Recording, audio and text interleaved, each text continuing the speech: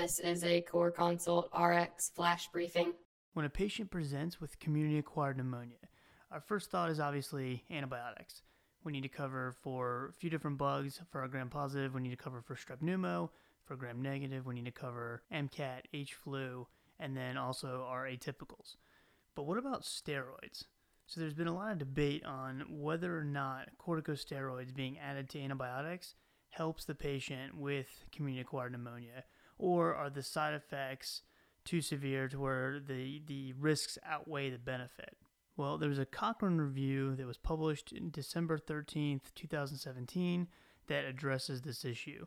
Now, this is kind of their update to a review that was published back in 2011. And the review included 17 different studies that were looking at systemic corticosteroid therapies given either IV or by tablets to patients with community-acquired pneumonia, so they were only treating CAP, and given along with their antibiotics.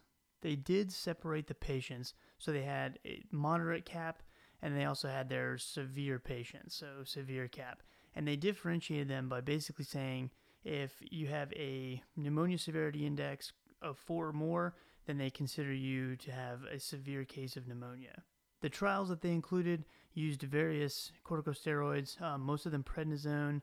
They also had some that used dexamethasone and then methylprednisolone. And the average dose that was used was the equivalent of about 40 to 50 milligrams of prednisone per day. And for duration, they showed one study that only had one dose of steroids, and that was it, all the way up to studies that had 10 days worth of steroids, and then everything in between. And when they pulled all their data together, what they found was that corticosteroids actually reduced the rate of death in adults, but it was only in the group that was considered to have severe CAP. But patients with moderate CAP did not have a benefit with the steroids, at least that they were able to detect. And so for that severe group, like I said, it reduced death, and the number needed to treat was actually only 18. So this data definitely sheds some pretty good light on whether or not we should be using steroids and which patient population we should be using them in if we're going to use them in the first place.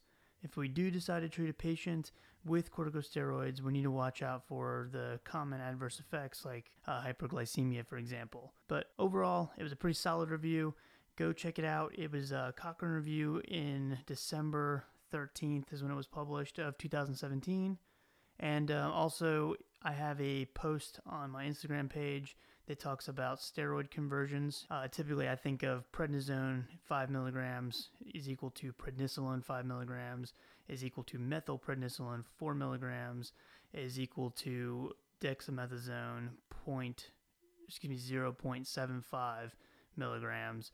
And then I believe hydrocortisone would be equivalent to 20 milligrams as well. But go check out my post if you need a reference chart. And also, I really appreciate everyone that's taken the time to listen to my flash briefing. If you enjoy it, it would really mean a lot to me if you would leave a comment.